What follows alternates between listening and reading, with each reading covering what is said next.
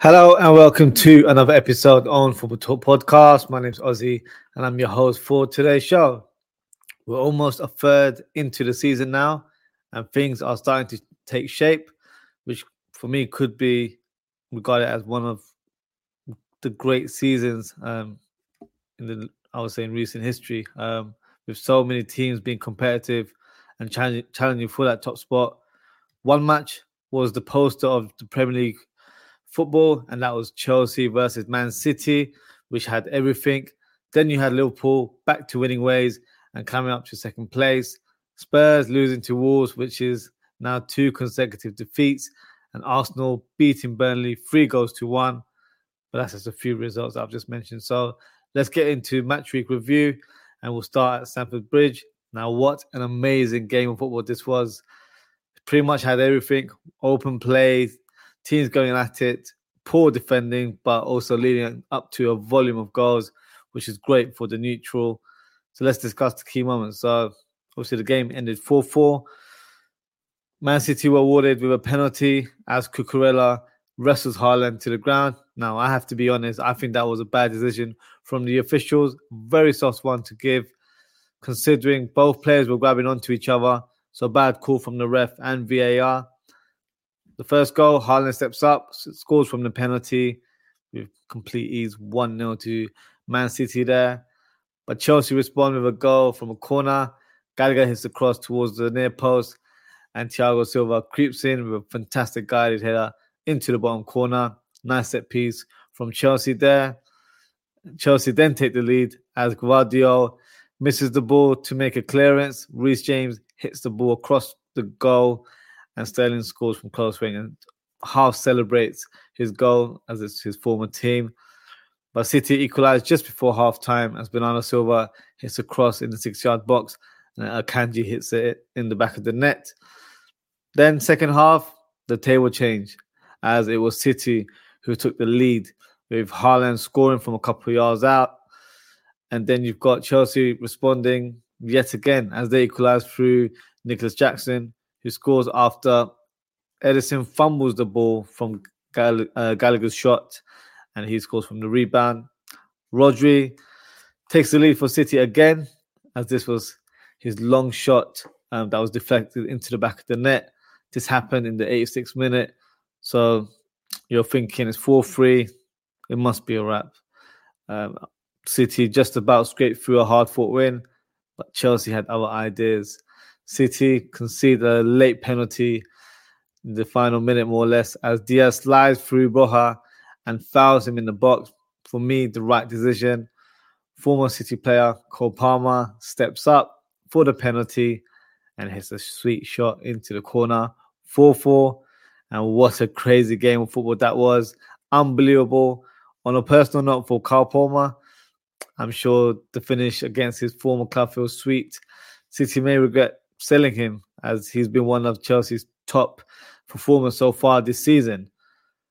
Man City showing some cracks in defence that would possibly be a wake-up call for Pep and his boys. We're heading into international break now, and City will face Liverpool on their return, which will be an exciting encounter. But overall, well done to Chelsea, who have been a part of 2 of the best games so far this season.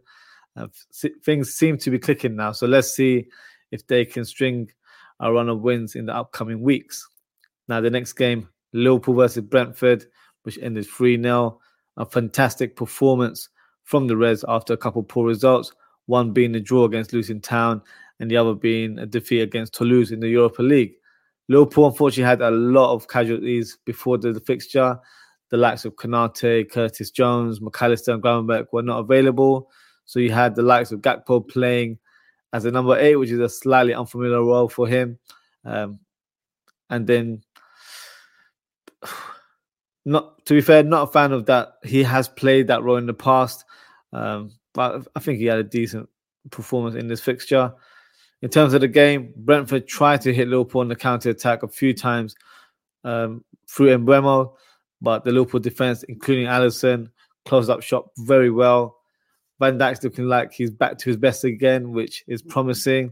Despite what former Dutch internationals say about Van Dijk, I think he's a natural leader on the pitch. And since he's been made Liverpool captain, he's been playing with a different aura now. Also, a huge mention for Mo Salah, who scored a brace in this game. The first goal was a great finish into the bottom corner. Nice layoff by Darwin Nunez there. And the second goal was a point-blank header from Tsimikas' cross. He also breaks another record as he scored his 200th Premier League goal. 197 for Liverpool, as the other 3 goals were during his Chelsea days. Now that's 10 goals and 4 assists for the Egyptian king in the Premier League this season. Another big mention goes to Darwin Nunez, who was fantastic in this game. His all-round game was so good. His link-up play, for me, has improved a lot so far this season. He's attacking the channels with more intelligence, and he's affecting games with his pressing and energy. Unlucky not to get in the score sheet, as he had 2 goals disallowed, one being an overhead kick.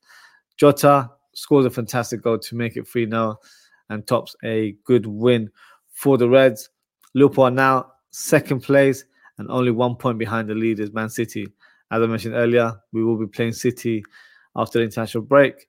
And this game certainly has some importance. And if Liverpool get the win, it could present a huge mental lift for the squad and also send out a message to the rest of the league that we mean business this season.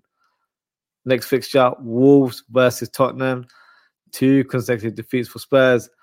Looks like that honeymoon period is coming to an end. This game started very positively for Spurs, to be fair, as Ben Johnson gets on the score sheet from Pedro Porro's cross. But Wolves equalised from a fantastic left-footed volley by Sarabia. Great cross by Cunha with the assist around the 91st minute. And then the winner came as Lemina slides through with a shot that creeps past the goal line. And as you can imagine, the home crowd goes wild. Lovely pass by Sarabia with his left foot. Dramatic win for Wolves. Commiserations for Spurs. I did say this a few weeks ago that their squad will be tested when 1 or 2 players aren't playing or not available. And that's exactly what's happening right now. On to the next fixture, Arsenal versus Burnley, which ended 3-1. The Gunners respond with a win after losing to Newcastle in match week 11. But honestly, the win was never in doubt, as Burnley are one of the worst teams defensively in the league, conceding 30 goals after this game. Sheffield United is the only team with a worse record who have conceded 31 goals. But let's talk about the key moments in the game.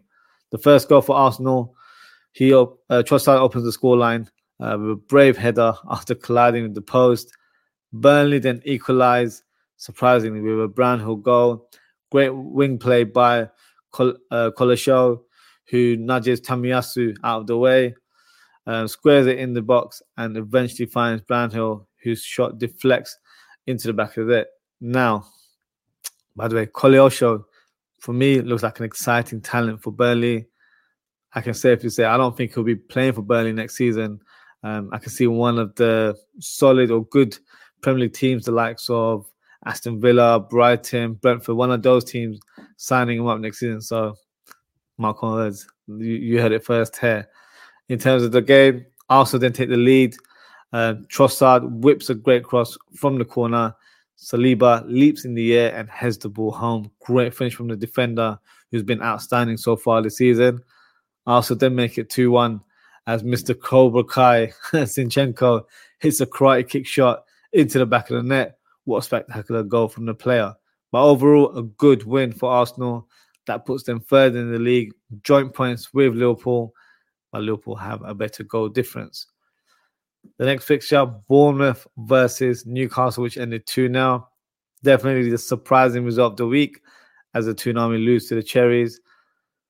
Newcastle had a number of injuries to their squad, but that's not an excuse, as I feel like they had enough quality to get the win in this game. Solanke was the match winner, scoring 2 goals.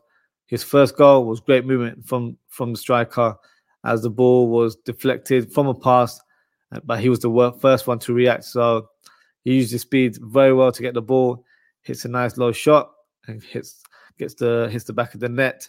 The second goal was a scrappy one from a corner kick, but hey, I don't think he could care less how he scores them. That's his 6th goal of the season so far, and he's been showing some good form in recent weeks.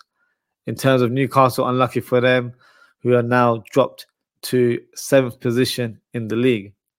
In terms of other matches, Crystal Palace lost to Everton 3-2. Everton claimed a very important away win, in my opinion. Mikalenko scores for Everton again in consecutive weeks, but Palace were awarded a penalty as they steps up and calmly slots the ball into the corner. Ice cold fashion there. Edouard gives Eagles the lead with a neat finish, but then Doucouré squares it up with and then you had a rare goal from Idris Gueye to secure the win. So in terms of Everton, they've picked up some very crucial points in recent weeks, and I think it will only help with their league position going forward. Next fixture, Man United versus Luton. Lindelof, an unlikely match winner, secures the win for Manchester United, and that's back-to-back wins there. 4 out of 5 wins for Manchester United. Probably thinking, what's all the fuss about with regards to United as a club or the manager? You know, they're securing points, aren't they? But obviously the level of football's not there. So at the end of the day, if you're getting points at this stage of the season, it's only a plus point. But we'll see how it goes for Ten Hag. As a Liverpool fan, I think Ten Hag's doing a fantastic job. So Ten Hag forever in my books. Aston Villa, they beat Fulham 3-1. Villa's amazing home form continues. That's their 13th straight win in the Premier League. An own goal from Robinson gives Villa the lead. McGinn scores a fantastic goal with his left-footed strike. Something I found out earlier today was about his celebration, where he puts his does like a glasses kind of thing. That was actually a dedication to his nephew, who has to wear goggles when he plays football. So a nice little touch for his little nephew there. But in terms of the game, Watkins rounds up a great counter-attack, scoring from close range and scoring the 3rd goal for Villa. Jimenez gets the consolation for Fulham, but it's his first goal in 18 months. So hopefully he can kick on from now. The next fixture, Brighton versus Sheffield United, another draw for the Seagulls. Still looking for their first win since September the 24th, and that was in match week 6 against Bournemouth. They opened the scoreline with a fantastic goal from Adingra. Harsh red card, in my opinion, for Daoud. Don't think he meant to step on Osborne's ankle. Looked pretty accidental. So for me, might be something that will be rescinded if Brighton make an appeal, but it remains to be seen if they do. Webster scores an own goal that gives the Blaze a valuable point. And the final fixture of match week 12, West Ham versus Nottingham Forest. And what a game this was, full of goals. Paqueta opens the scoreline with a great shot from outside the box. And then you have Awoni equalizing just before halftime. Elanga then takes the lead for Forest. Great finish with his right foot. West Ham respond immediately with a header from Jared Bowen. One that he doesn't really score many in terms of headers, so one for the record books there. And then Susek gets the match winner with a great header. Lovely delivery from James Ward-Prowse as always. So that's a good quick roundup of match week 12. In terms of FPL, so the FPL Manager of the Week goes to Anish Dogra. So you're probably thinking that name may ring a bell to you. Anish Dogra is a friend of the channels. He's been on our show quite a few times, and he's managed to be Manager of the Week. His team name is Sow Me the Money, obviously in line with Sabozlai's name, and he managed to get 107 points. So well done to Anish. A great point tally for you this week. I think it's helped you climb up the league as well. In terms of my performance, I got 80 points this week, which is respectable. I've moved up to 62nd in the league, so still a long way to go. But I'll be more into FPL after the international break because I've got a lot of catching up to do. Just going to go through some comments. We've got Brush with some popcorn emojis. Thank you for your comment there. Hope you're enjoying the show. And then we've got Anfield Uncle Rod says, yo, brother, with the peace sign. Thank you, Uncle Rod, for your comment. And thank you for tuning in. Let's just share the screen with regards to FPL and see what the league standing is currently. So here it is. So the top of the league We've got a new league leader now. We've got Nane Asare, who managed to get 89 points this week. So he's top of the league. So well done to Nana. You've got one Ashraf still in the same position. You've got Reina Malik in third position, who's moved up. You've got Pasuran Mania in fourth. Kushgang, Ibrahim Rashid. So he was number one last week, I believe. So he's dropped to fifth. And you've got Vipin Mohan, the special one. Jonas Smith is stationary in number 7.